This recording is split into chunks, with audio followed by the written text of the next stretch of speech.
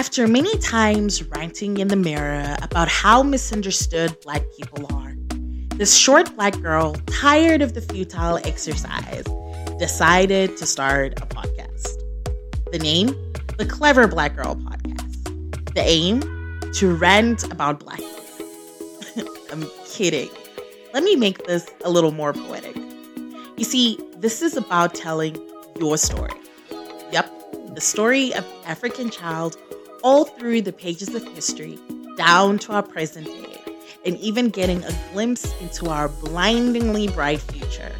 Or so I hope. Anyway, a story that is filled with drama, tragedy, love, and inspiration.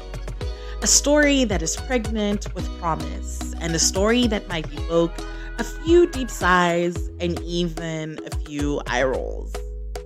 Welcome to the Clever Black Girl Podcast, a space dedicated to exploring, sharing, and celebrating this story through diverse and authentic conversation, with the aim of educating, inspiring, and nurturing a sense of community, self-love, and self-affirmation.